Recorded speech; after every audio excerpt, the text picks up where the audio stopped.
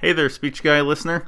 This episode is rated 16 plus, meaning it is best suited for ears of individuals who are 16 years of age of older. The reason for this is we discuss sex as it relates to behaviors post romantic relationship.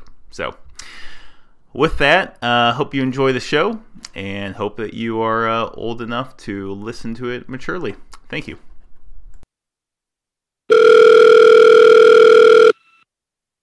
Hello. Hello. Hey, Stephen. Tegan. Good to hear from you. Welcome to the Speech Guys. Tonight on the other end of the line here out west, where the buffalo roam, we got Ross, whom you know. Nice to talk to you, Steve. Hey, Ross. So Stephen, for our listeners, went to University of Illinois, as I stated, with basically Ross and I. Landon was doing his own thing, but Stephen was an RA with me at Newman Hall, and we've sort of just bounced around the same cities since then. Tegan, why don't Stephen, you introduce Tegan to the crowd, and also, put a fine point in it, how I came to know Tegan. So, I came to know Tegan. I met her at the Washington University Catholic Student Center. We were playing spike ball together, and then we started going to Mass together, and I asked her out on a date. And then Mike met Tegan while we were in St. Louis. Mike lives near St. Louis, and he would hang out with us and counsel me on what it meant to date Tegan. It's very generous of you. And you guys stayed together? Yeah, probably despite any counseling there. Tegan, do you have anything to say on, if you're introducing me and Steven, as a pair? Do you have any comments on that? Mike would ask the question, Stephen would think and reply, and then Mike would give. Okay. And they would do a stand competition in the middle. I'm saying that again. You're sort of breaking up a little bit. And in the middle of all that, they would do a handstand competition. What? Sounds about right. Stand. Physical challenge. Stephen warned me that you would get a little dotty this late in the night, so I think we're playing that. Okay, so tonight you guys live in South Bend again. So as I just told these guys, it's like tomorrow morning over there. Tegan, I know you love movies more than I do. Even I can't even keep up with you with all of your quotes and movie references. Did you guys get a chance to watch the movie? I have surprisingly seen it in the last year. Oh, wow. And I think I'm pretty confident I watched it with my family when it was on VHS soon after it came out. That had to have been one of the last VHS movies. Was it? And maybe it was DVD then. I don't know. But I do remember watching it at home with my family. And any reactions from the speech that we're going to be talking about, his very melancholy speech at the end, or just memories of the film that sort of stick out to you? So there's a lot of back and forth in his little monologue, and there's the depths and the heights, and driven to desperation, and he's open to grace, we might say, but definitely open to some kind of revelation. Deep. Okay. Don't say stuff that's too deep, or we don't sound as smart later on in the episode. By the way, are we on air right now, or is this Yeah, you're on air. Okay. Do we need to start over? Live to the whole world. I just think he was looking to be in communion with someone, and he chose a volleyball. Well, part was desiring God. He chose. So you're saying that he sinned and he should repent. Idolatry of volleyball. There were lines written for Wilson. He had a script. Really? Yeah. Okay. Anything you guys want to say? Let's fill the airwaves here. Come on. I would like to say we can make anything work. hearing Steven's voice is interesting because, so as Mike alluded to, I was friends with Steven at U of I. We weren't, BFFs, but normally then when you haven't really spoken to or seen someone in 8 years, 10 years, whatever it's been, you'd like move them to an acquaintance category. But Mike talks about Steven so much, I feel like he's like my best friend. Yeah, I'm literally looking at Steven right now, the picture of me and him at his wedding sitting over my desk. Oh, we have Mike's picture in our fridge. Yeah, it's true. If that shares anything about our friendship. Okay. So when you're ready for us to kick it off, Tegan and I practice. So we have a little. Oh, okay, good. You're gonna dig yourselves out of your hole. I'm like falling asleep here. It was so hard. Are Chuck and Julie gonna chime in?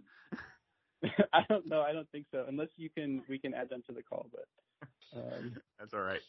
Okay, no, since you guys are eager to present your introduction package, I think you have all the information you need, and so we're excited to hear this.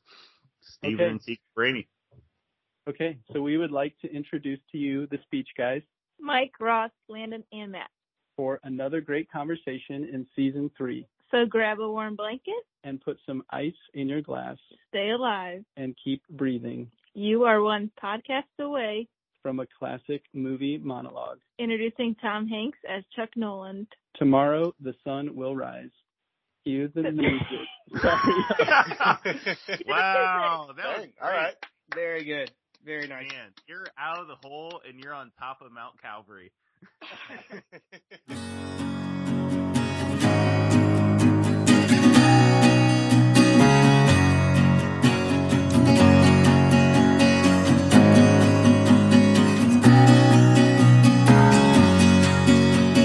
When you see the road, Michael Schaefer, Ross Johnson, Matt Schultz, and Landon Fry are all here this evening. Free. Perspective. I've been back and I'm just gonna say it. I've been thinking it for 10 minutes. I don't want a podcast scared. Oh yeah. ashes. Now I've seen the road. Pregnancy is a beautiful thing. Pregnancy is a gift. Shit. Oh, there are stories to tell. What kind of paint sticks to asteroids? Like, if you don't prime your walls. Afraid some days, but the road will lead us to a better place. We are called to emerge from that default setting of self-involvement.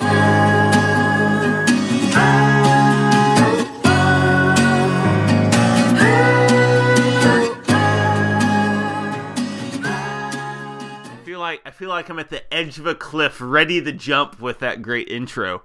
Man, that's what it is right there. So yeah, as they said, Chuck Noland, Castaway, Speeches by Losers, second one in the series is what we're going to be doing here.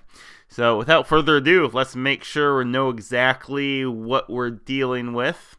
And let's go ahead and take a listen to that speech. We both had done the math, and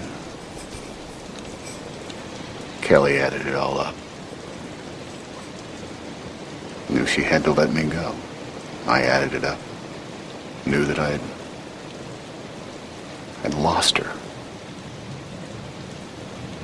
Because I was never going to get off that island. I was going to die there. Totally alone.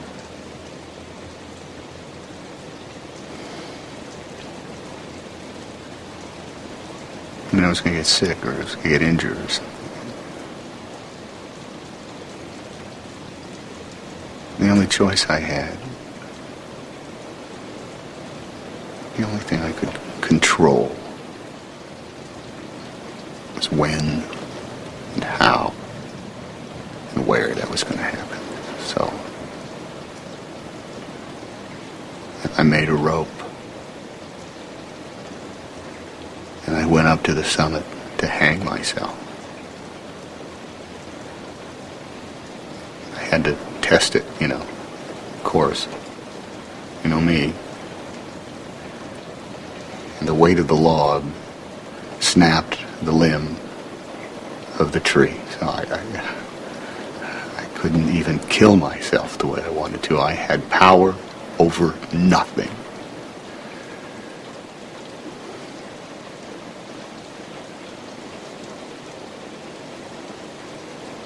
That's when this feeling came over me like a warm blanket. I knew somehow that I had to stay alive. Somehow. I had to keep breathing, even though there was no reason to hope. And all my logic said that I would never see this place again.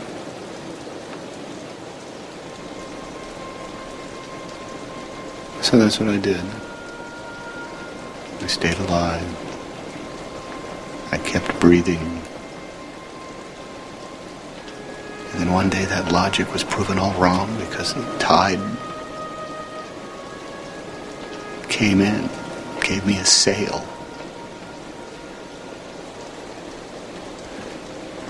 And now here I am. I'm back. In Memphis, talking to you. I have ice in my glass.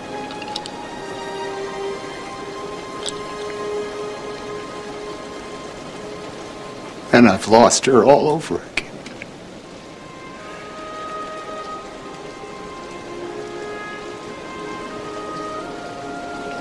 I'm so sad that I don't have Kelly.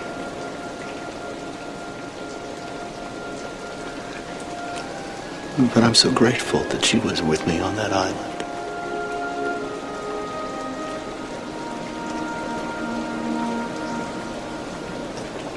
And I know what I have to do now.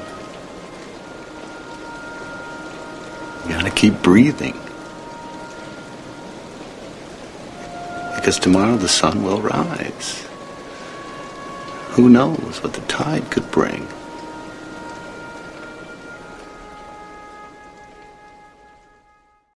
I have ice in my glass.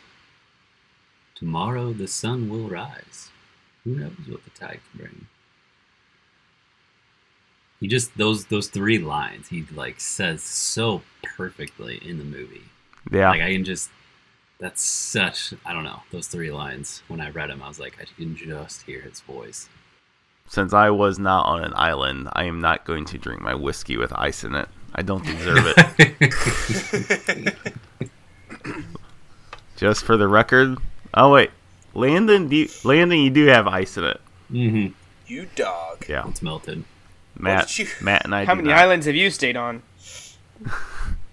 I didn't really think like how many he a times. Loser? Well, that's what we're gonna try to figure out. If he's not a loser, we are awful. How many times would you say you guys have seen the movie? I've seen it probably at least 5 or 6 times over the past 20 years, 23 years. I'd say 2. I would say I've viewed parts of it, like definitely like 20. I don't think I've ever seen it full, beginning to end. Because it's always on like TV on like... Do you guys think now that like cable is not going to be a thing anymore, like the idea of just seeing parts of movies all the time because they're always on TNT or something is going to like not be a thing anymore? Cable is the most luxurious thing. Like you can just hit a button and then hit another button and you're watching it right away. It's 2 clicks. Anything streaming takes like 10 to 15 minutes to like pull up. Yeah. It's coming back. Okay. Let me give us a little more direction here. So why I chose the speech here? Okay, well, for one thing, I mean, anytime you put together this theatrical cocktail of Tommy Hanks with acting, Alan Silvestri on chords and music, and Bob Zemeckis, Forrest Gump guy, Back to the Future guy, you know you're gonna have theatrical magic. You know you're gonna touch on some things and make you feel something enduring. Okay? They don't make them like that's this what we anymore. got here. You're right, they don't. I don't know. It was maybe... I remember it was like around 2016, and the film and the speech that we just listened to really like landed for me the way that it does now and has ever since. And the context for that was I'd been seeing a young girl in St. Louis. Not that young of a girl. She was a girl, okay? A young woman. And yeah, it wasn't super long. It wasn't super serious, but serious enough. Maybe like 7 or so, 8 weeks that we were seeing each other. And anyway, she cut things off. And I was sort of mopey about it, as we're going to discuss here. The sort of like the default conditions for post breakup, in a loose sense of the word here, but just romantic relationship ending. And I don't remember maybe if I had just seen this movie or something, but just the memory of this speech struck me in a certain way where there were certain parallels, right? Because not that Kelly exactly broke up with Tom Hanks, but it was a romantic relationship that meant a lot to him, since he was about to be married in the film. And then it ended. And not only it ended, but like she had a whole family. But not yet married. Right? They were not married. No, Chuck and Kelly were not married. And he sort of, in the film and in that language there, he touches, I feel, on sort of the default responses to that of what I feel like for virtually every guy is poutiness and like anger / frustration when a girl breaks up with you, cuts the cord. And then how Chuck Noland moves forward from that is profoundly inspiring and very much, I think, the model, very much one might say the Christian model for dealing with a breakup. Touches on themes of providence, grace, maintaining dignity, not shaving his head, maybe going for the rebound girl. We don't know. We're going to have to explore that one. We can explore that one. So yeah, those things there I thought were very. It just struck me anew, and I thought, whoa, that's definitely the way we are called to be post breakup. So that's why I picked the speech. Ross talked about how to be a loser in war, so today it is how to be a loser in romance. I like that. That's a very good way to summarize. We did loser in war, loser in romance. What is there more than war and love, really? Well, I think Matt wants to do death. How do you losing the loved one? How do you lose in death? Like hell, maybe? You lose a loved one.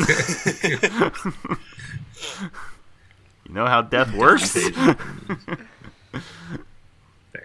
I get it. So, also in summary, this kind of consoled you for like how to think about it. You said you did watch it at like somewhat of a pivotal. Sure. Was it more like an optimism of like what he said, how the sun will rise, and like it kind of like inspired you, or was it more like that's how you should be, and like I need to be more like that guy? Does that make sense? Yeah, more so the latter, I would say. Yeah, to sort of like flesh out that pouty and anger dimensions a little bit more. It's like, and of course there's just speaking from the male's perspective in a guy-gal romantic relationship. The general activity, right, is that the guy is putting forth these various expressions of effort to win the girl's affections, to put it just really, really simply. And then things obviously don't work out, as in the cases that we're talking about. And I was talking to someone recently, it's something like a sense of like injustice when it doesn't work out. A sense of like helplessness. It's like, oh my goodness, like I just did I not only put in this effort to do certain things, but then even to like figure out what those things were. So it's like, for the next time, do you do more? Do you do less? Do you do something different? Right? And dealing with that as an immature male is just really challenging. Like, those kinds of questions they're very like energetic kind of questions. There's lots of energy to them, but they're really not grounding in any particular way. And actually, I remember, Ross, we were talking about this on the drive up to was it last year's spring camping trip? No, maybe like fall camping trip, like a couple years ago. But there's a different romantic relationship that had just ended for me, and I said something like, man, wouldn't it be funny or weird if I said something like, oh my gosh, like, that girl is just crazy or something? Because you hear guys say stuff like that so often after a breakup. Oh man, she is crazy. Like, really? Then why did you date her if you thought that she was actually crazy? Or are you simply saying that to just make yourself feel better? Obviously far more likely the latter. I mean, I think there are definitely scenarios where craziness is unveiled in layers. You know what I mean? I think they're... Matt, we're going to get ourselves canceled. You watch your mouth! Women are saints! All of them! But yeah, no, I mean, obviously that's not the point of what you were saying, though, Yeah. But yeah, no, and I think one thing you mentioned, like, do you do too much? Do you do too little? Are you doing the right thing or the wrong thing? Or, I think that those questions do impact men more than they might admit. And like, I'll even find myself just a couple things that I was critiqued, and like, I mean, I don't know if that was the only reason we broke up. I think we were heading to breaking up anyway, but there are a couple things that I was critiqued about that I'll even ask Claire about now. Like, hey, Claire, do I do this for you enough? Like, I know like women typically appreciate will you say this what thing. It is? What's that? Will you say what it is? Yeah, why not? So, one thing that a girl I dated really appreciated was just being spoken to. I guess not like a friend or a bro, which I have the tendency to just speak to people like, "Hey, what's up?" Like whatever. She just like much preferred a more like, no, I want you to like speak to me more tenderly or like more. Oh, wait, so you were talking to her sort of bro-ish. Yeah, I was speaking to her too bro-y, Yeah. But Claire and I just totally like, we just, I don't know, that's just how we interact. Throw it like out. Claire very much doesn't care about that. We'll say like, what's up? Like, I don't know. Like Claire is not at all, that's not at all important to her. But every now and then I'm like, Claire, do I like treat you like a lady? Like, do I treat you like in an appropriate way in that regard? And she's like, oh yeah, like, no, I love it when you're friendly and goofy and fun. Like, anyway, but yeah, no, I think there's certain things that do kind of stick with you, like even after it's been a while and even after you've totally like removed yourself from whatever situation and you're with a totally different person, with a different personality. Like sometimes that stuff kind of sticks. Ross or Landon, Ross, he's been married about 15 or 20 years now, so it's probably hard. It's probably hard for him to remember any breakups in the past, but Ross or Landon, can you guys think of any instances where you sort of teetered more in that sort of pouty or angry sense of injustice direction that Chuck Noland was able to stay away from? Not directly.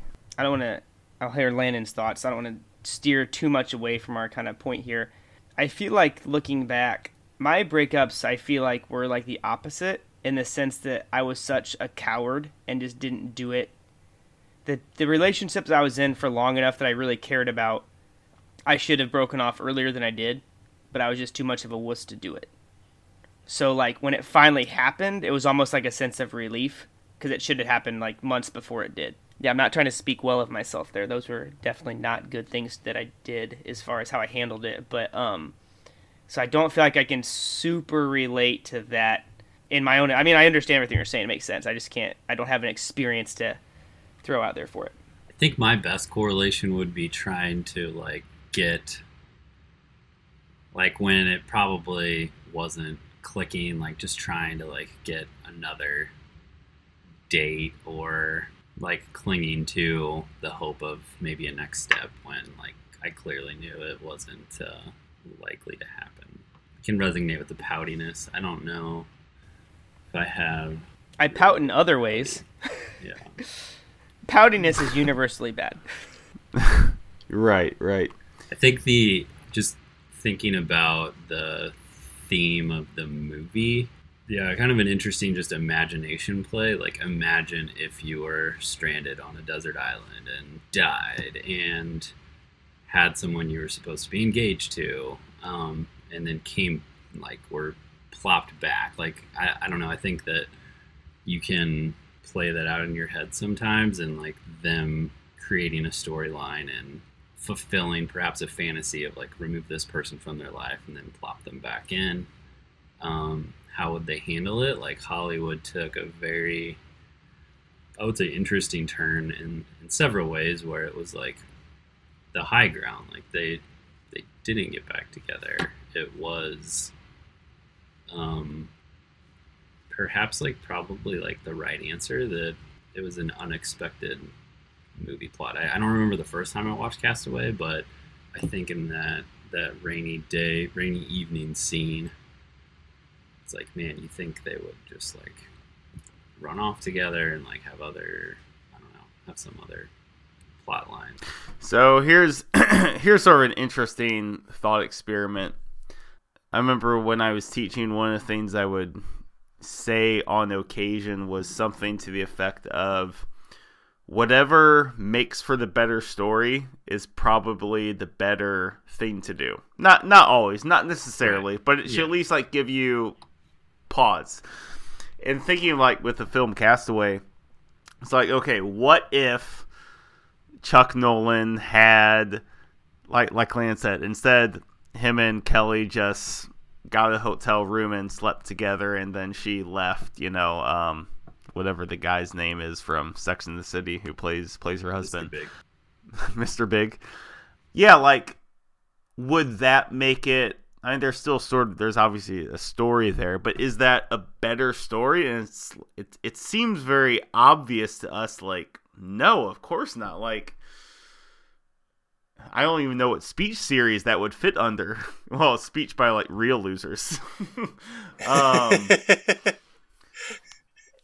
Yeah, and so how many other circumstances in your life can you think of things like that, where it's like, okay, if I made this other decision, is that going to be a more interesting, more rich story to tell later on? Is it touching on more enduring themes of humanity? Obviously, in Chuck Noland's case, in Kelly's case, it's things having to do with faithfulness and loyalty and love being more than a feeling. It's about who you're committed to, ultimately.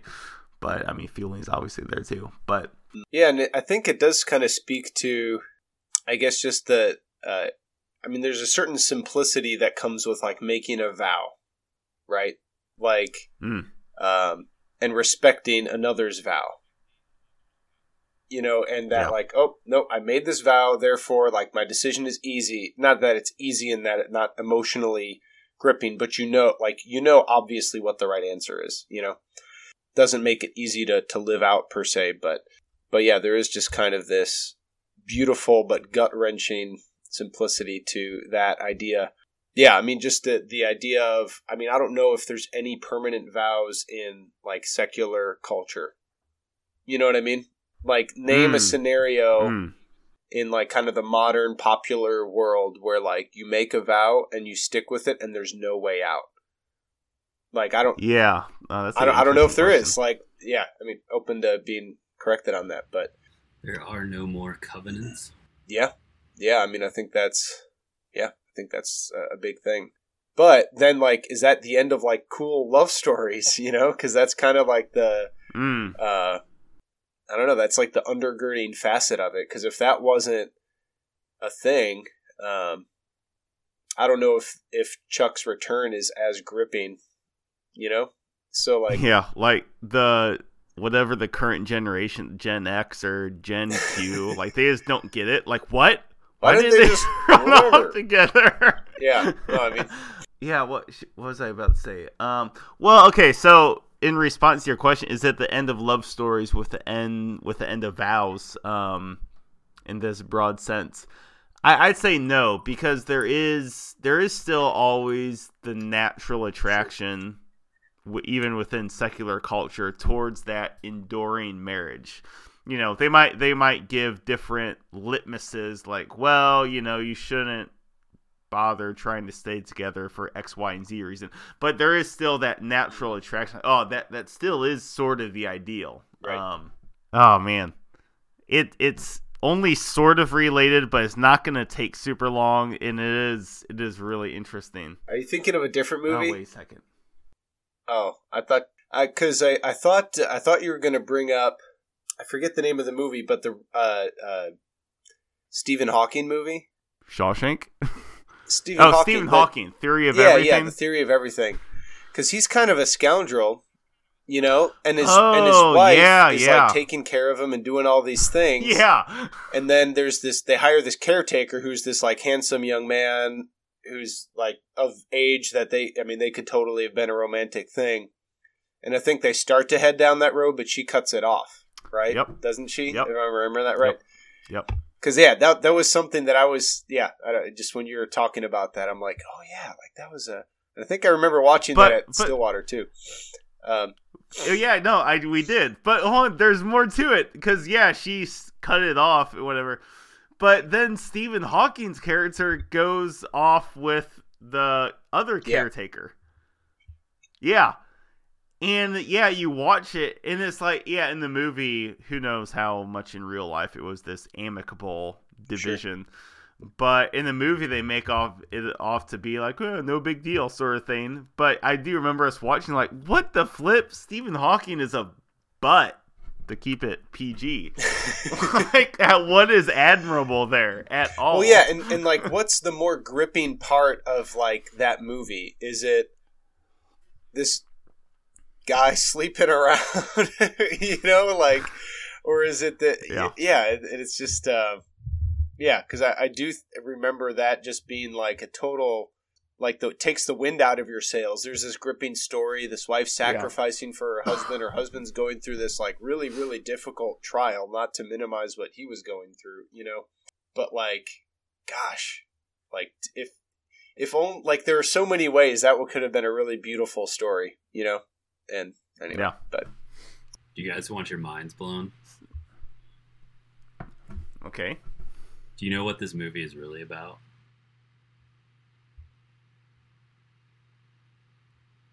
Is this what some other movie critic says, or just a really great idea you have? No, I did glean this from Internet Research and Archives. Oh. All right. Is this the place to talk about it, or Archives? should we wait? Sure. I mean, it sounds like it could fit. All right. So, I came with evidence. I've got the receipts. Do you know? Just like in your research, have you come across the name Bettina?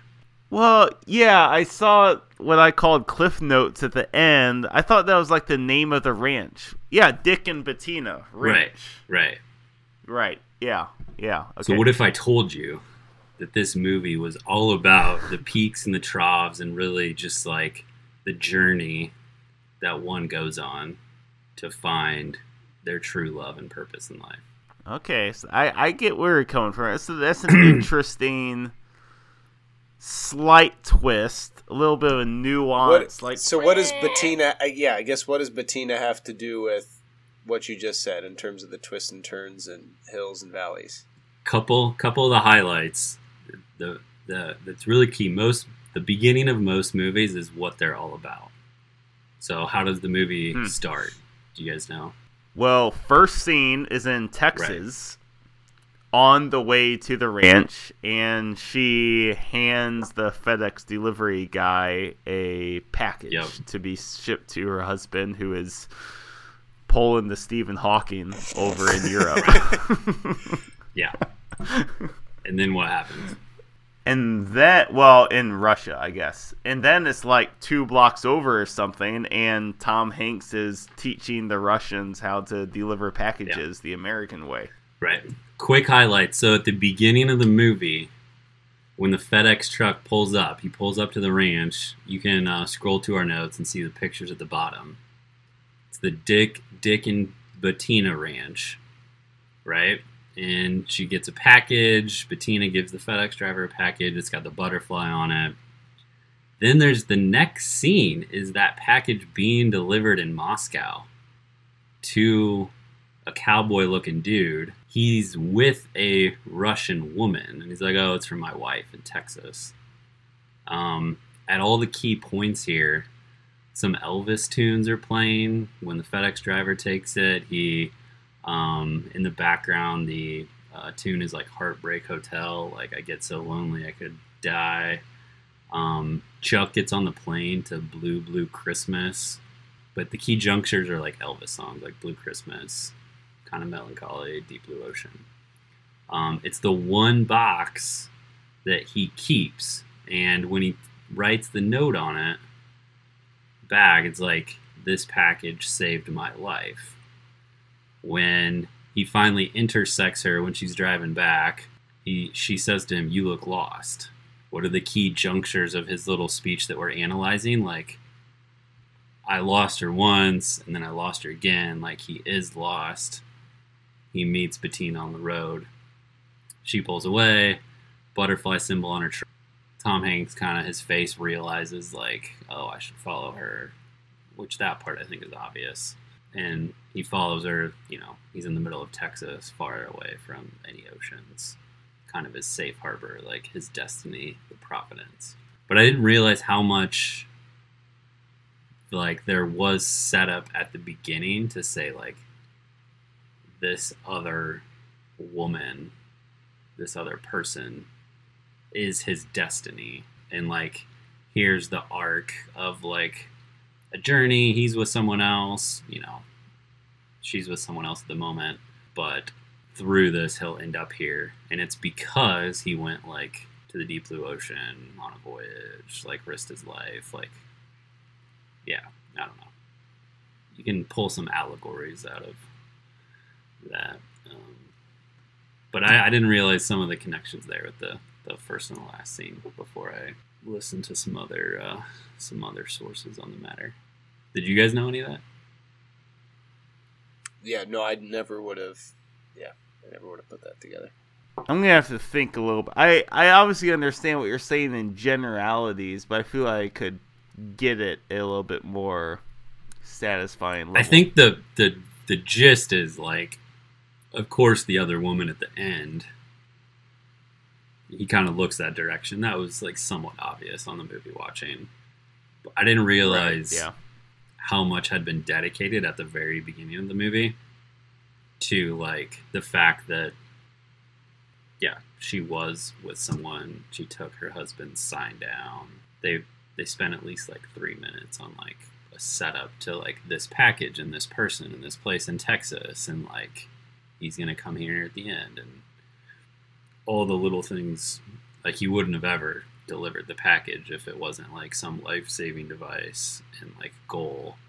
It wasn't. He was willing to commit suicide several times, and it wasn't his, like, possible engagement. Like, they kept him. It was, like, the package to be delivered.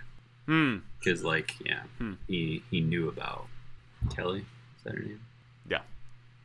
Anyway, I thought, I don't know, that was I want to really rewatch the movie after hearing that take on it. And I think that does, well, I was just going to say, I think that does speak to a couple things that just really come up with the, like, the keep breathing, the sun's going to rise, who knows what the tide will bring, and this, I think is a pretty clear depiction of, like, providence, right? So, like, when you talk about, like, the hills, the valleys, the all of this stuff is kind of this elaborate setup to, I mean, maybe you could argue that's the real story, is like what happens with him after all of this. But yeah, I mean, that's kind of like how Providence is. Like, you don't really understand it until you zoom out and, I don't know. I prefer to think of it in terms of like Providence and not destiny. Like, at least the word in my head. Because I think it adds a lot more weight to what he did when he told Kelly. I forget exactly the wording. But if I remember correctly, like, she gets in the Jeep and he's the one that kind of says, I don't remember what he says, but to go home. Yeah, you got to go home or whatever he says.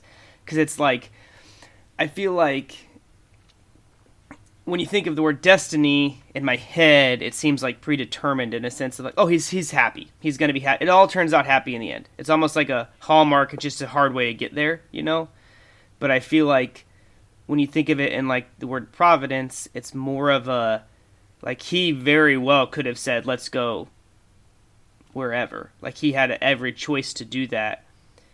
And like, I don't know. Maybe it's maybe I'm not explaining the subtlety enough of the difference, but I feel like it adds a lot of weight in the sense of maybe there wasn't, some perfect girl waiting for him. He just has to make this hard decision. It's like, he might not be happily ever after, but it's still the right decision. If that makes sense? Yeah, it does. And I mean, I think there is something to that. I agree what you're saying. Yeah, that Providence is a more suitable, even though that word doesn't come up within the film, I think it is a pretty suitable term to describe the events in the film in contrast with destiny, right? But the thing is, like, our conception of each of those terms is based upon what we read and consume in culture, not popular culture necessarily, but culture spanning, the past 2,000 years essentially, right? And it's, when we say providence, so I do want to like hark on that a little bit, providence and grace, like in the context of the film and how it's a model for what we observe, particularly Robert Zemeckis observes in reality and wanted to convey. But providence, like that interplay between your own will or agency and those things which happen outside of yourself, which seem utterly beyond, but at the same time connected to a billion other things that happen that seem to mean something, but you're not exactly sure what. And destiny sort of seems to be connotated more with, look, things are going to happen the way they're going to happen, and there's nothing you can do about it. Which obviously is not like a very liberating feeling. That's not inspiring. That doesn't like celebrate your agency. It's sort of like a very enslaving sort of attitude towards reality. And so then grace sort of feeds off. You might say like providence is the sum of grace and agency. Because in Hanks, like, again, man, it is such a great metaphor for how one seems to be called within the Christian conception of reality, how one is called to live life, right? Like, he lands on this island and it's figure out all these practicals, how to make a fire, how to get coconut milk out of the coconuts, and blah, blah, blah. And he goes as far as he possibly can with that. You might say it's like akin to work is the what is that motto attributed to which order? But work as if everything depends on you. Okay, and then that he knows that's not going to save him. No matter what he does, no matter how many coconuts he milks, he's never going to get off this island. And so he decides to try to take his own life. And through providence, he's not able to, right? And through some sort of small act of grace, he's not able to take his own life. And he realizes that you just got to keep doing the ordinary things every single day. And he could have maybe done that for another 60 years if that's what was necessary. He sort of gives that vibe that he could have. But he kept doing his thing. And on that day, which God deemed right for whatever reason, that sale, quote unquote, sale came in. Right, and that allowed him to move forward with the next thing in life. So yeah, I guess I just wanted to elucidate those 2 points, those 2 realities, really clearly. Elucidate. Could I have the country of origin?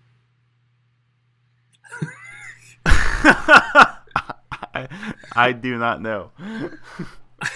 America. Texas. So I know, like, one of the I don't know if this is a good time to pivot to just the myriad of breakup advice out there. Oh, good. Yeah, actually, I think that was something. Going that way. Yeah, I mean, just if only Chuck had read Men's Health. Well, gosh, that's like, I think just putting, if you, kind of like you said, whatever makes a really great story is usually like a fairly good guide to life. I think that if whatever makes a good story is usually good advice. You know what I mean? So, and if you were to apply the advice of Men's Health magazine versus, we have Men's Health that we're going to reference here. Psychology Today. And then also Desiring God. I don't know exactly who produces this website, but each of those 3 things have some interesting comments that we're gonna go through here. John Piper produces that. He's like the Baron of Protestantism. Okay, well, we'll see about that. But shall we start with? Has he been on Art of Manliness? Let's start with Men's Health. This is where we put in the disclaimer, right, for our listeners under age 21. Yeah, maybe stop listening if you're. Well, we'll put a rating. That's right. So, Men's Health. So, a couple things from Men's Health magazine in terms of their advice for having lost in love, right? For having, dealing with a breakup or dealing with some sort of disappointment in the love world. Stop looking for shortcuts is one of their things. Fair enough. All right. Don't judge yourself for your grief. All right. Also pretty good. Be mindfully busy while still taking time to heal. All right. Don't go through it alone. Fair enough. Then it starts getting interesting. Date and have sex with other people. Who else would you date and have sex with? Not with animals. Not with aliens. This may seem, I don't know, I don't, like, this is interesting. This may seem like unusual or even bad advice. This is Men's Health magazine. But here's where Barat's, I guess that's one of the counselors they talk to, is coming from. It can actually be helpful to feel desired and remember that other people will desire us. He adds the caveat, of course, it's too recent. If it's too recent and you're not comfortable, don't. But there's no need to wait a certain amount of time. This can be helpful for you to realize that there are others out there. The person you lost, you're not the only person in the entire world who will love you. Like, there's a little kernel of truth there, but instead of just, like, realizing the kernel of truth, it's just like... I don't want to say I got angry reading the Men's Health, like, some of the later, recommendations, but it's like, just picture for a moment, like, how most people... And if you didn't tell them where you were coming from or, like, why you were talking about it, like, the Tom Hanks route, like, I feel like everyone would say, like, wow, that was, like, really hard, but, like, the right thing to do. And then just picture some guy going off and having sex with a bunch of women, and it's like, I don't know. It just seems like sometimes you just gotta call stupid, and that's stupid. Yeah, imagine Tom Hanks driving away from that scene in the car with Kelly, and then just going to a bar and having sex with a sloppy drunk girl. You know what I mean? Like, I don't know. It's just like... I think what you're trying to say is use Tom Hanks' words to interpret Tom Hanks' words. Scripture to interpret Scripture, secularly. And in this case, it would be, stupid is as stupid does. In fairness to Zachary Zane, though, I don't which of course is a very untrustworthy name, but that's the guy who wrote this article.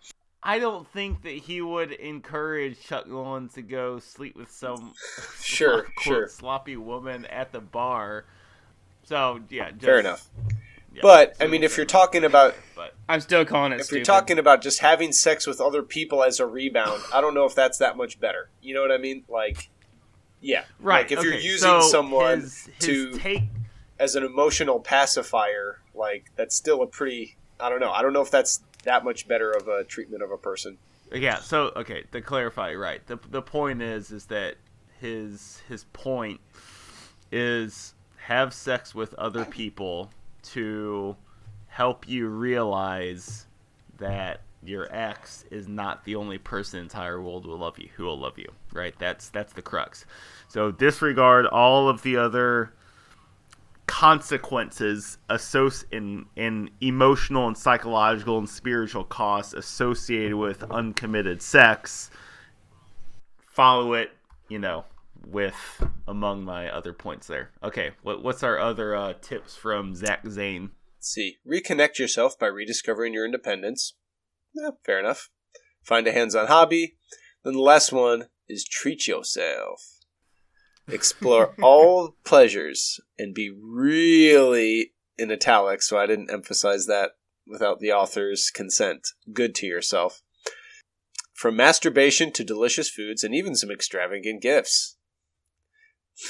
I don't even buy that sex toy you've been eyeing. Use your old I don't know, just like I feel almost ridiculous reading it. But anyhow, that's what Men's Health has to say. And this was probably published like 10 years ago? No, this was pretty recent, I'm pretty sure. 2021. Zach Zane's bio, he's the author of Boy Slut, a memoir and manifesto. Editor-in-chief of the Boy Slut Zine. He writes Sexplain It, the sex and relationship advice column at Men's Health. And enough said there. Okay, in fairness there, I don't even feel like it's that, speaking frankly, masturbation is frowned upon in a relationship. So when you're in one, right, romantic relationship.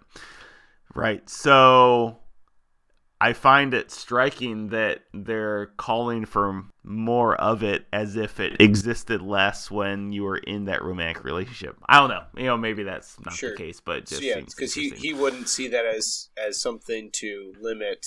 Yeah, exactly. Way. Yeah, sure, exactly. Sure. And some extravagant gifts too, like. Yeah, even that too. I'm sort of like how much of an extravagant gift that it's worth mentioning. A nice pair of jeans. I could go for that. You can go get yourself a nice pair of jeans. An afternoon at J. Crew. And an Annie Ann's present. Whoa, don't get crazy there, Mike. Yeah. So, Psychology Today. I would say there is a decent amount of overlap, which I think is fair. So they say to nest, basically, make sure you've got good cooking supplies, put some art on the walls, indoor plants. Just make sure you have a homey environment, it sounds like. That's what they mean by that. So homey environment. Go easy on the alcohol. All right, I think fair enough. Get a relaxing massage, and they say physical touch is irreplaceable, and that's all I have to say with that, which is interesting. That feels a little suggestive. But, I don't know. Seems fair. Invite friends over to your new house for dinner. Cook with them. That's awesome. Don't mind reading and assume you know what others are thinking. I think that's definitely one that I've run into. Yeah, that's good. Like any sort of rejection situation, like it's easy to project, and that's I think that's important. 6, talk to your friends. Always very good. Prioritize adequate sleep. It says process guilt and shame. It kind of has a brief description of guilt and shame, but I'm surprised. I don't know. It seems like I've always heard guilt and shame like distinguished in like a Christian context, but I don't know if I've ever heard anyone in a like scientific or therapeutic, whatever sort of context, line that out. But I think that is really important to think about. Yeah, I think it's like psychological therapy. Is that okay? Yeah, I mean, I could be wrong, but I'm. Yeah, I mean, yeah, that last line there, guilt is sometimes warranted, shame generally isn't. I mean, that is actually also, maybe you said this, I wasn't listening. But yeah, I feel like that does apply really well across the board. Yeah, where I think of guilt is simply the recognition that you did something wrong and feeling bad about that. Shame is like, yeah, dwelling on it, sort of sentencing yourself to hell on account of that thing. Well, I would say more than, and I think they actually even talk about like more global negative feelings, but I think it's and then they say of what kind of person you are. And that's the distinction I've always heard is like shame means it affects your identity. Means you aren't worthy of whatever. You aren't worthy to be loved. You aren't like you are no longer a child of God, like you are no longer someone who deserves anything good, right? So like that's when because otherwise like some things like I feel very like I mean not just like you should feel guilty about, and maybe that does like really deeply disturb you, but that doesn't mean it's shame. It just because it's the magnitude, if you maintain that identity. Any more on that before I keep going? What are you going to next? Work toward feeling hopeful about your future. Is that the next article? I think it's. Oh. No, that was the next thing in psychology today. Is work towards feeling hopeful. Yeah. They did not list rebound sex as a example for that. Just a quick jump off, but like just to make an observation that I was thinking about with the movie, like. I don't know. I was contrasting this movie to other movies so I was thinking about the movie about Johnny Cash. I forget what it's called. Walk the Line. Walk the Line. There you go. Like how they set that movie up, and again, how true is it how perfect was it? What happened? I don't know, but at least in the movie, like they almost set it up to where like you're like rooting for him to be with what's her name? June. And, like, they almost make his first wife out to be kind of cold. And it's like, but if you, like, actually step back with, like, the Chuck Noland, like, perspective, it's like, well, he's literally ripping his family apart. And then you watch this movie. The reason I thought it was kind of the guilt-shame thing, I don't know. But have you ever had, an experience, not obviously to this magnitude, but, like, what Kelly did hurt him in a, like, emotionally, psychologically, right? Like he loved this woman, he lived for her, he came back, and she's with another man, right? But like she didn't actually do anything wrong. You know what I mean? Like objectively, right. She did nothing wrong. She did nothing immoral. She did nothing you could be mad about. And yet, every fiber of his being looks at this as like infidelity. I mean, I would imagine most people would you'd perceive it as like infidelity. Right, like sure.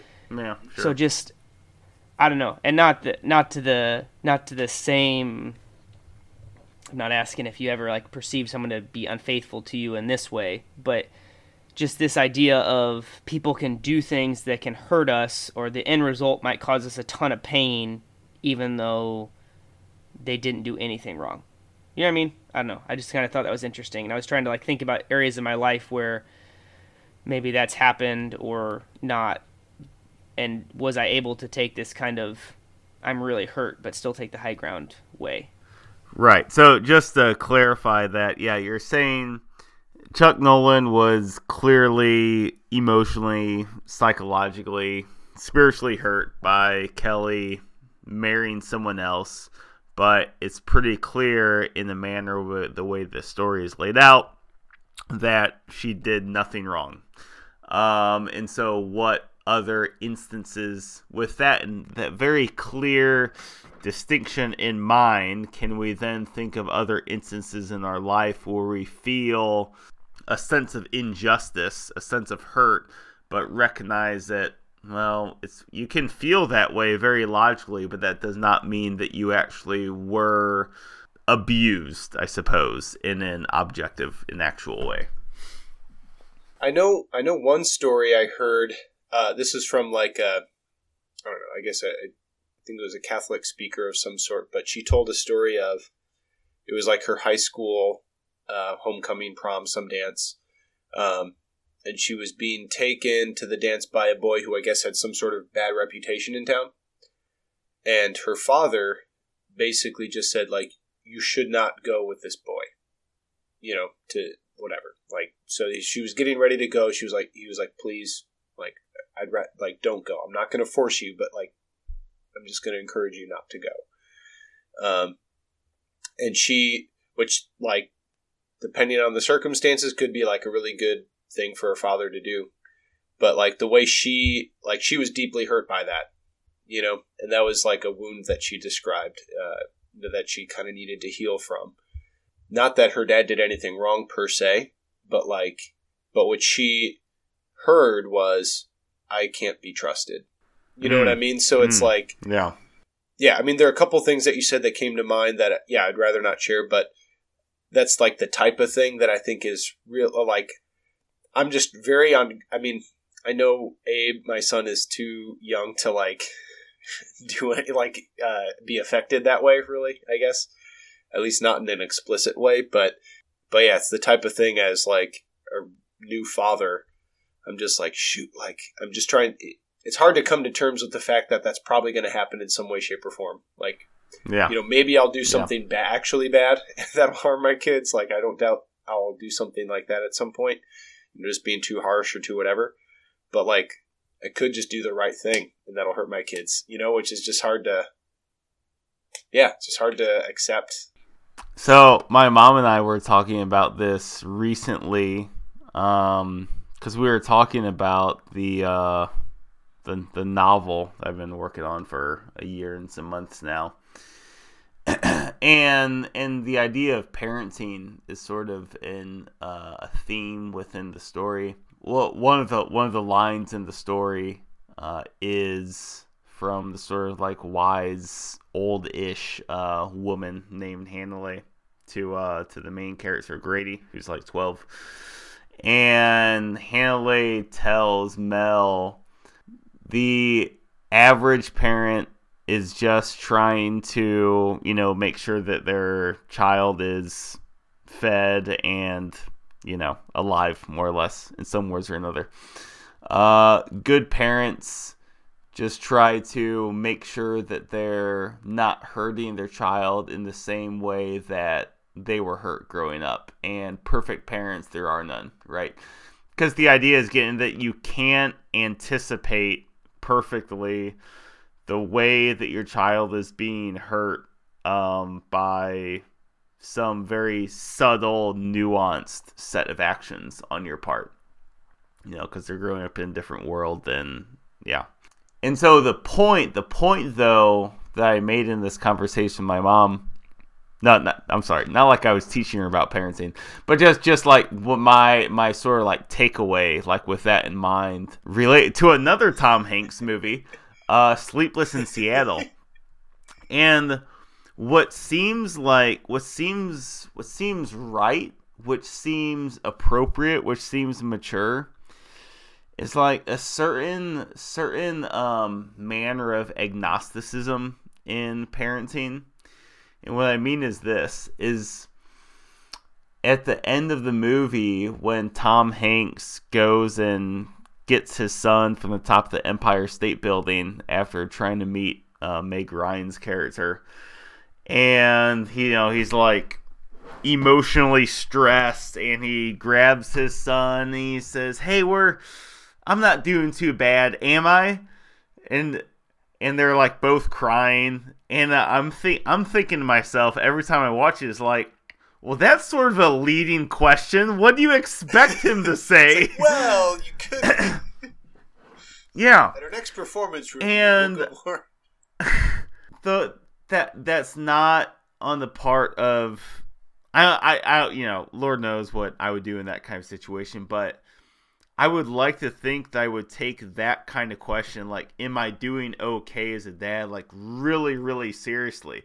Like, you have to make them feel 100% comfortable with giving you any answer, and I dare say encourage them at some level to say the opposite, right? Because there has to be some small negative way they're hurting them that can be illuminated if you give them the space to say so. Of course, at the same time, in fairness to Tom Hanks, is like, yeah, you've lost your wife, you've just lost your son, you thought, and flew across the country to find him. You know, you're dating a woman who laughs really funny, right? Like, you're experiencing your own stress and you want to count on some kind of satisfaction with your life and know that you're a great dad, and maybe you're going to put yourself in a situation where you can guarantee that you're going to get that answer. So I don't know what speech series that will fit under. The Tom Hanks dad on top of the Empire State Building. No, the speech from that one would be when he's on the phone with the doctor, which is actually sort of similar to this speech. I've never seen that movie. Oh my gosh. To round out Psychology Today, they say their number 10, their last one, is behave in ways consistent with your values, which I think is fairly good and benign. Yeah, benign. Yeah, that's very low-key way of being amenable to all parties. Shall we move on to the Gospel of Art of Manliness? Oh, shoot. Yes, of course. Let's see. I'll just do the aftermath portion. Well, hold on. Before we keep dwelling on these articles, Ross or Landon, do you guys have anything? I just did a little perusing of who owns these publications that we're referencing. Like business-wise? Who's like behind who owns them? Interesting. Yeah. Men's Health is the Hearst family. They own the Los Angeles Times for 135 years. Holy smokes. The wealth, that's crazy. The wealthiest of wealthy California families are behind Men's Health. Psychology Today used to be owned by the American Psychological Association until 1995. Now it's owned by a publishing company that has no Wikipedia pages, or their ownership of the ownership has no Wikipedia pages. Okay. So hard to get down to like who's writing all this stuff. Well, actually, I forgot about the Desiring God page. There are just a few that I won't go point by point just for time. But one of the points I thought was interesting was affection as an addiction. You know, the affection can be an addiction if you've been on dates, held hands, seen smiles, exchanged notes. You will want more. And the easiest way to find it is to rebound right away. But if we care about God, our witness, our ex, our future significant other, will wait, pray, date, and date patiently and carefully. It's too easy to leave a trail of wounded people behind in our pursuit of a partner, which I thought was a really, I thought that was a cool point to make. It's too easy to leave wounded people behind in pursuit of our partner. Yeah, that's a good quote there. John Piper's a theologian out of Minnesota. That's the Desiring God guy? And is behind. Yeah. Mm-hmm. Something sort of similar to that note. Who was I talking about this with? Maybe my mom. At some point in the last couple of years, it's incredible, the idea, the reality, surreal maybe, that when you date someone, you know, more than a meaningful amount of time, you know, at very least a couple months, you become an aspect of their life for the rest of their life. You know, they're always going to remember, you know, the things that you did that were funny, or the things that you did which were like weird or quirky or something, or just the way you went about being broken up with or breaking up with them.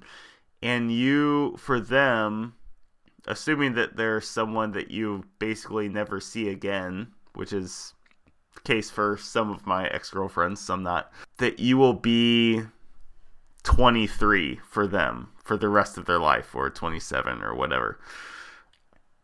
Man, that's just a great, what other aspects of life is that the case? And I think with that in mind, that I think being very deeply cognizant of that reality provides a very powerful impetus to date well. I remember there was a sentiment that was often expressed in Catholic dating circles in college or post-college, was that the person you're dating right now, you are either going to marry them or not. That sounds too simple. That's true. Yeah. Man, why did it sound more powerful when they said it? I mean, welcome to the speech, guys. For all your deepest wisdom. I mean, I feel like kind of bringing up the vow thing of earlier, like, because a lot of our dating knowledge is informed by these sort of like transient, secular sorts of relationship ideas, like marriage isn't forever, like maybe you just date someone indefinitely and never marry him, and maybe you whatever, I mean, I guess like I think it kind of breaks through a lot of the common conceptions of that, to being like, yep, you're either going to marry him or you won't.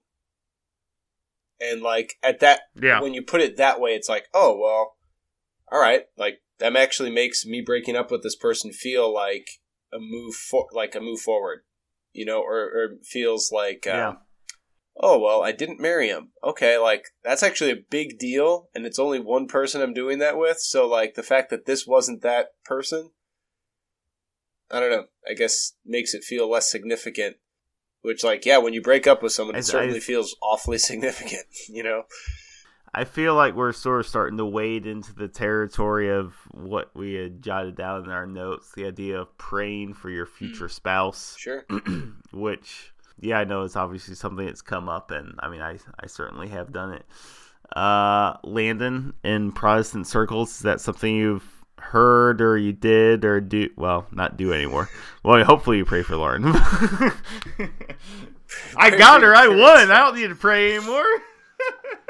I would say I think it was impression upon us that, like, if you would not marry this person, I even heard this in high school, like, if you don't see a path to like marrying them and like be tied to them forever, like, don't even go on the first date. Like, there's just too many uncertainties, temptations, waste of time, however you want to call it. Like, dating is just preparation for marriage, and I think that is a lost point of wisdom everywhere in the ways that we think about this now. I would say, we definitely prayed. My wife, Lauren, she wrote like tons of letters to her future husband, like awesome. In like high school and college, and that was part of like my morning wedding gift. Was just like that's cool pile of like expectations she had. I don't know how many were in it, but like most of them weren't specifically me. Can you share anything? You should have set them out in front of you here. Share any of the bits of them. There were like, I would say like 2 or 3 dozen like unnamed, written, well thought out ones. 3 dozen? But 36. Yeah. 36. For our non-math listeners. But no, it is a thing. Been a part of it. Hearing these type of things makes me think more of I'm still calling the men's health stuff stupid. I'm standing by that. But it makes sense. Maybe we're just not men, Ross. Have we thought about that? Let's give them the benefit of the doubt. We just need to follow their advice better. It makes sense in the sense of like how you understand dating. So if dating is a discernment of marriage, then yeah, you can almost have peace when it's done, and there's all those things they listed sound stupid. If dating is simply some sort of avenue, which I find pleasure in, like a right now, recreational activity. then I can just replace it from other avenues in which I find pleasure in right now to kind of fill the void, and it lessens the pain. So, like, in that sense, it would make sense. Okay, Matt, what does our friend at the Art Manus, Brett and Kate McKay, have Teach to us, say? Brett. Teach us. How do we do this? The gospel how do we get ready for the next one?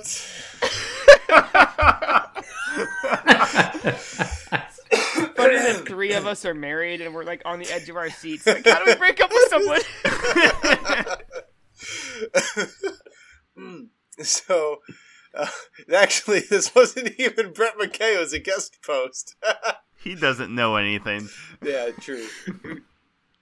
I make that a requirement every time we reference them too much. So if you're ever gonna reference them again, it must be cheated. If it's not from Brett, it's non-canonical. It's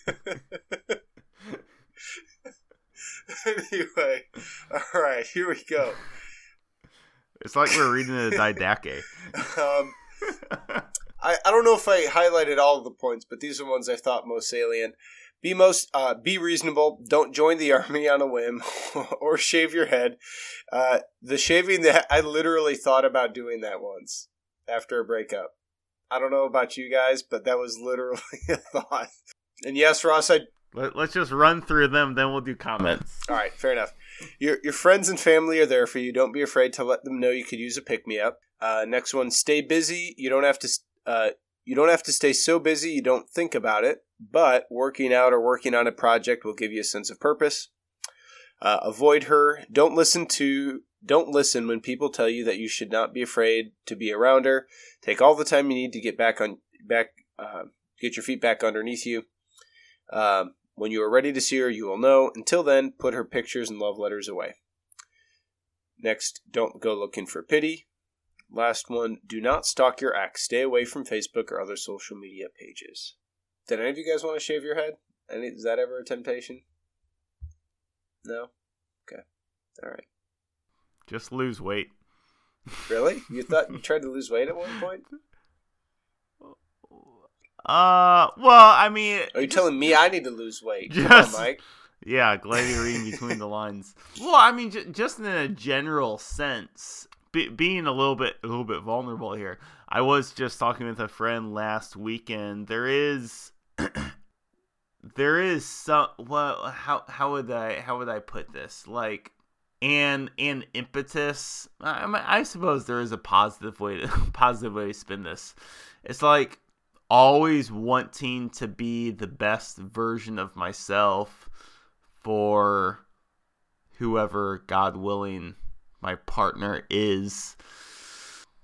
Yeah. So I mean, I think just going along with that, just trying to be strong and durable and interesting and a virtuous person, I think, is always just a natural inclination for me, as it comes very naturally as a single person. But at the same time, like, God willing, being with someone, I don't necessarily think that those inclinations go away, but just how I would conceive of them in my mind, or how I articulate them, might swap a little bit. Whereas it's like, life is so challenging for my spouse, therefore I want to make it as easy as possible for them, and no one wants to be that. I was like, Mars Hill reference, first one of season 3. I'm re-listening. I'm basically finished listening to it for the 3rd time.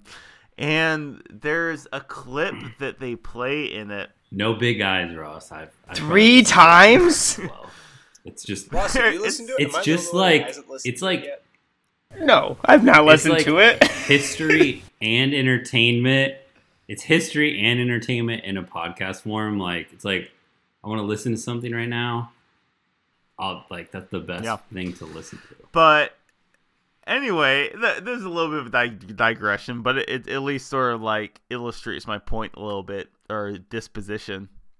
But Mark Driscoll, who's the main pastor, the cussing pastor, as he's sort of recognized at the time, of a Mars Hill church, like he describes this he talking to this husband, talking about his marriage. He's like, yeah, how are things going in your marriage? He says, oh, it's great. He's like, yeah, I come home, my wife, she knows I've had a hard day. She's got some nachos and wings ready for me next to my recliner and a drink. And it's like, I just want to slap Mark Driscoll and this guy. Like, really? You think you come home and your wife wants to raise another child? That's exactly what you sound like if you want nachos. Don't. Oh, gosh. I mean, yeah. Ugh. Anyway, that's a digression, but just a point that just drove me up a wall recently. To try to end it on a more Don't shave your head. Don't expect nachos. Yeah. Matt wanted to shave his head. I wanted to lose more weight. So I'm on a perpetual diet. But, Mike wanted to run a 2-minute mile. 2 minutes, Mike. But no, I mean, I would say, with art, I mean, I think there's a lot of commonalities between a variety of these things that we noted, but I would say one that stood out, maybe with this one. So I remember, like, the last breakup I had was during Exodus 90. So this is kind of a ascetical program for those of you who don't know. But part of it is like this weekly fraternal meeting thing. And yeah, actually I thought that was really helpful to just have just be able to just throw it out there, let someone else know about it. I kind of let myself have a little bit of grace on some of the disciplines we were enacting just to keep from ruminating on things too much. But yeah, no, I thought that was like a really helpful thing, just knowing that, there's a group of men who I cared about who, I mean, I don't know if I don't recall talking about it a ton, but just knowing that, there was someone gave a care, Are we moving on to how many stars? I just think, I don't know. I feel like it's been good. The whole idea of providence and grace seems to really stick out as the underlying themes. Yeah. I feel like I want a better punch than, and not that it was not good to talk about the dating and stuff. I like that, but just to close this episode, I want to hear more about providence and grace and what I can do, and not how I shouldn't masturbate if I break up with a girl. Do you want to? Do you want to end on how do you teach your sons to be good losers in love? I feel like better. That might be a good final bell question that could allow that to be voiced. All right. Okay, I think we could do that. Wake up. 5 minutes. Let's go. Let's go. Final bell. What round is it? It's 15. One more round. There's no stopping us now. This is our round. Don't stop it now. We're starting. We don't stop. All your strength, all your power, all your love, everything you've got. This is your whole life here. Do it now. Okay, final bell here. We've covered the speech, Chuck Noland, Kelly, what to do after breakups, and different, perhaps questionable pieces of advice from Psychology Today was pretty solid. Men's Health was questionable. Art Manus was definitely a good start for sure. Brought up the concepts of providence and grace. As we sort of interpreted from Chuck Noland's speech in Time on the Island. I think we're going to finish with this final bell question. How to teach your sons to be good losers in love. Teaching your daughters good too. Ross does have one daughter, just to be clear. But we'll leave it there. So we're going to give you a lot of latitude here. A lot of elbow room to discuss this question. Bonus points for using providence and grace in a sentence appropriately. Real quick, I don't know if I told you guys, our second child is going to be a boy. Whoa! Yeah, congratulations. So boy number 2. I'm going to pour just a little more bourbon to celebrate. Here, here. That's right. Correct. It's switched to non-alcoholic beverages, but I'll go back. But yeah, I think we kind of alluded to just teaching the basics of dating, relationships, vocation, marriage, and like what dating's for. Well, I think that'll take you like 80% or more of the way there.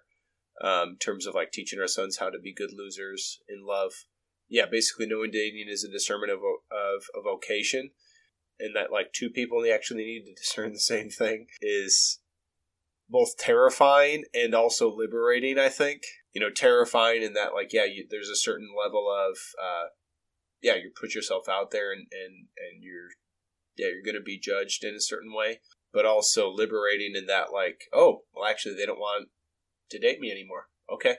Like that's a pretty clear sign. I feel like a lot of times you look for signs in certain things and it's like, oh, actually they don't want to date me. All right. That's a sign. I guess we're not called to marriage right now, you know? But yeah, I guess like, wait, you were just answering the question when I was I gone? Started it. Yeah. What? Okay. Yeah, it's good. He's going. He's going. Yep. You can download it from Spotify like everyone else. You get the pre-recorded version. But yeah, I guess like the last bit would be, I don't know, I guess just teaching them, I think like just their identity of like, as like a son of God, and that like God does have a plan for their life, and just kind of the basics of like self-worth and just like the social basics of like just like treating people with dignity. You know, like this is a woman who is making her own decision-making process just like you are, and like, you know, you have to be graceful to her, you know, no matter what she says. So yeah, I guess I think a lot of the being a good loser in love just comes from a lot of the other basics, and I don't know if there's, I mean, certainly there might be good practical advice that we heard earlier, but yeah, I think a lot of like just the fundamentals of like a good life, I think would take them pretty much a good chunk of the way there. I'll piggyback a little bit off of what Matt said and then throw my own thoughts in as well. But I agree that just having the proper understanding of what dating is going to be super helpful to teach your son to be a loser and love. I think just a couple other things to remember that would help, like as I'm thinking of my sons as they get older, outside of just understanding what dating really is, you know, discerning marriage, that type of thing. I think a couple points to think about, or they'll try to. My kids are pretty little still. I have 3 sons, but they're all young. So, but as they get older, you know, the women don't belong to them. Obviously, I actually think that's helpful, like to have that mindset. And I don't know how I'll try to say it, but it's not over till it's over, in the sense of like, if you're gonna marry someone, put a ring on her finger. So just a pet peeve of mine is when I hear people talk about how they're going to marry someone or something like that, but they haven't proposed yet. That's always kind of bugged me, in the sense of like, when I actually, like, I remember the moment I was like, yeah, I'm going to marry Julie, or I'm going to propose to Julie. Like, I went and bought a ring and did it. There was no like waiting period, I guess. Well, there had to have been some, or was it literally like pulling up Google, what is rain driving? Weeks. Okay, I took weeks. I don't know, but it was quick. I don't know. I think there's a sense of like, you can't make the decision you're going to be with someone the rest of your life and not vow or agree or promise to be with them the rest of your life. And then the last, I don't know, I think also just the idea that, kind of like we referenced earlier, I like the words providence better than destiny. There's not a perfect person. As cliche as there's other fish in the sea sounds, like that's actually really true. There's not just one single person in the world that's the absolute person from eternity you've meant to be with. Like, no. Like, you have a choice in who you're going to be with. I remember when I was kind of discerning, praying about, thinking about if I should propose, like, I never got the, you know, lights in the sky, go for it. I remember thinking about, it's kind of like you're stepping off a cliff, in the sense of there's no going back. Like, once you say yes, there's no turning around. I prayed a lot, like, God, this seems to be what I'm supposed to do. Like, everything seems to be pointing towards this. So, like, I think I'm going to do this. Like, please stop me if I'm not supposed to do this. Because, like, I'm going to. Like, I'm giving you the chance now. Like, tell me if I'm not supposed to. Prove me wrong. And nothing happened, obviously. There was no stopping me. But it kind of hit me, like, not that he doesn't care. I'm not saying that at all. Or that it's not important who you marry. But there's also a sense of he's letting me decide, if that makes sense. So it's not like, oh, you're making the right choice, yes! Or, this is the wrong choice, so much as like, this is your choice. Like, make a choice, and then I will do something good with it. And I think that's kind of how the providence kind of plays in that we talked about earlier. So anyway, as far as losing, or how to lose in love, is, I think, make a choice, trust in God, and that's all I got. Hashtag Providence, hashtag Grace. +1. I really like all that. The question is how to teach your son how to lose in dating. If he could just run a 2-minute mile, he'd never lose, though. Yeah, you're fat! You need to lose some weight. Get the calipers out. What came to me was another quote that has a lot of applications, but I think it fits here. For when the one great scorer comes to mark against your name, he'll write not that you won or lost, but how you played the game. Dating's often compared to a game. The one great scorer is God, eternity. And it's like, if you win or lose, it's like, what was your attitude? How did you treat everybody? And I think that applies here. That whether or not you, and perhaps especially if in this question, how do you lose? It's like, how do you play it that you will be scored on, judged for your actions in the art of losing, and that's important to remember. I think that the thing that sort of sticks out the most to me, don't take it personally. That's such a complicated thing, because it's like, who else is she breaking up with other than you, the person? It's not you, it's me. I'm breaking up with your concepts, but not with you. And I think it does tie well into what Matt had said regarding identity, child of God.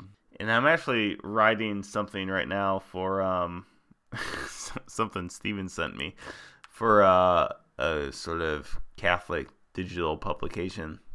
I reference this last episode too with Friday Night Lights and identity. But man, identity just really applies in so many different dimensions. I guess it is just when you're feeling really low, it's like a baseline disposition to butt yourself up against or away from. But just recall Monsignor Brownsy grasping your shoulder in the communion line if you didn't receive communion, and saying Jesus loves you and so do I. For in the manner he did that, the way I wrote in this little article was he'd bear a countenance like a father who just saw his son or daughter score a soccer goal. Yeah, with that recognition of your identity, which sort of goes in play with your destiny too. I do mean destiny in this sense too, but not destiny in a fatalist sense, like you will get to heaven, but you are called to heaven. That is your proper fate. There is a lot of power to that I think is under leveraged. And I think with that attitude in mind towards your destiny, towards your identity, is kind of a good foundation towards those things that you guys have been saying in a little bit more of the details. So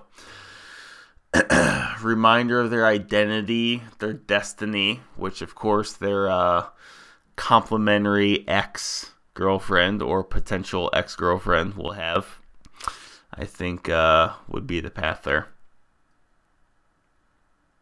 And it works both ways, son or daughter. Okay. Final bell, very briefly. Robert E. Lee was a 5-star loser. But how many stars of a loser is Chuck Noland?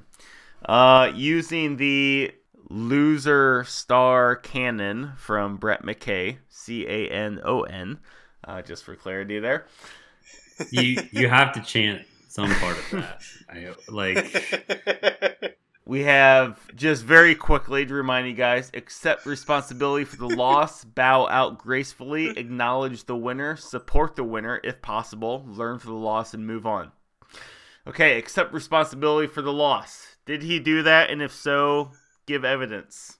I don't know if there was responsibility in this situation. I don't know if he... Wrong. Wow. Wrong. Shut up, Matt. Because when he comes back, he tells Kelly, I never should have gotten on that plane. Couldn't have done better. 1 star. He's 1 for 1. Bow out gracefully. He told her to go home. Definitely. Perfect. No. He is the gold standard. More or less. Acknowledge the winner. Where did he acknowledge? He said you should go home. What does he mean by home? You should go to your husband. You should go to your family. You should go... Yeah.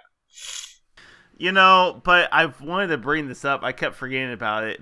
It is questionable whether he is an appropriate, suitable, capable husband. I mean, when she passed out from hearing that Chuck Noland was alive, he just stared at her like a useless mannequin. You need, like, a public forum, I think, to truly bow out gracefully. It's just not exactly applicable. Okay, fair. I think acknowledge a winner is spot on. Support the winner if possible. I think if possible sort of applies here. Not really. I mean, it'd been weird if you would have asked the babysitter or something. Maybe, can I be a godfather to your next child? Yeah, maybe a half star. Maybe, yeah, I don't know. Learn from the loss and move on.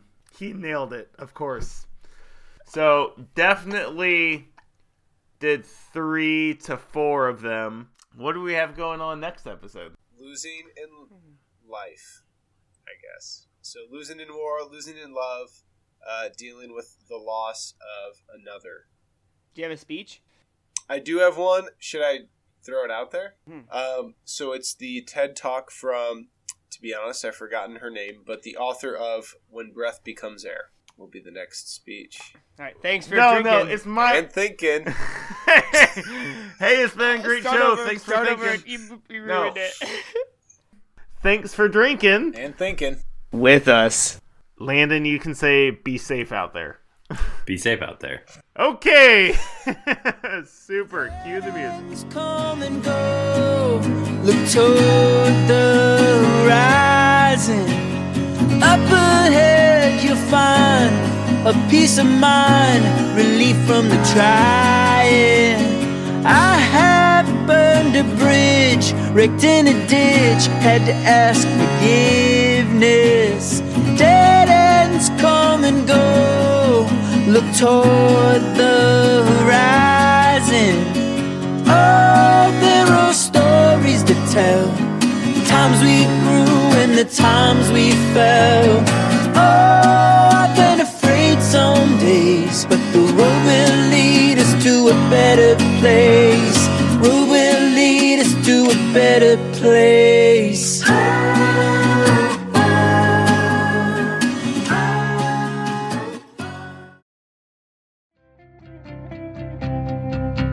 Now it's time for StoryCorps' Military Voices Initiative, conversations between veterans and their families.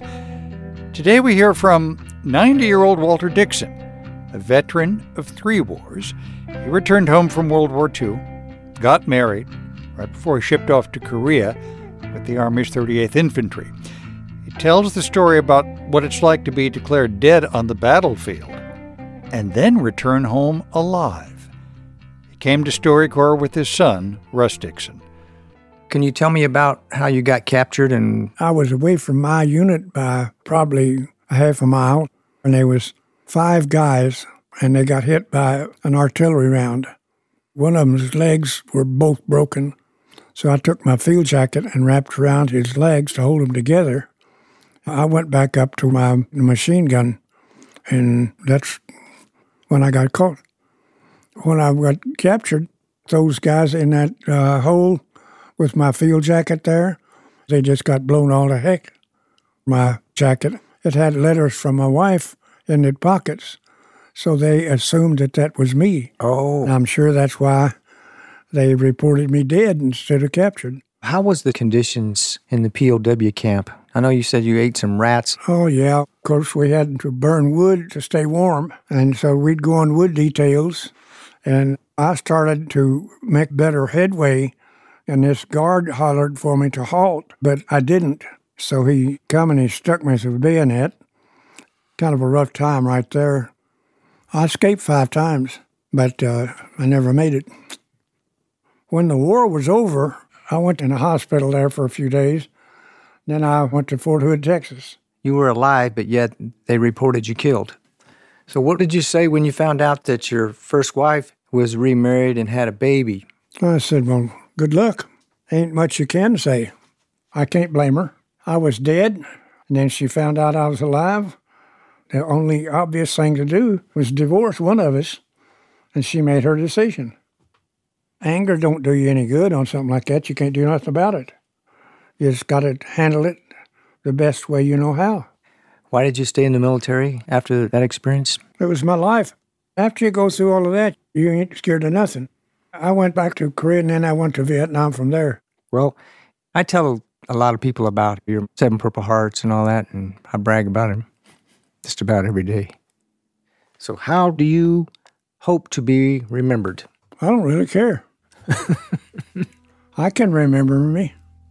No, I don't have any wants or needs of memory. I just enjoyed my military service, and I'd do it again, and I'm proud of it.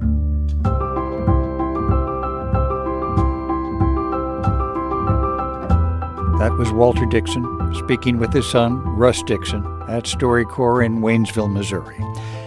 There's a bit more to this story. When Walter was declared dead, a woman named Aldine Mae Fenton wrote his obituary for the local newspaper. He wound up marrying her. They had 3 children, including Russ Dixon. This interview will be archived along with hundreds of thousands of others at the Library of Congress.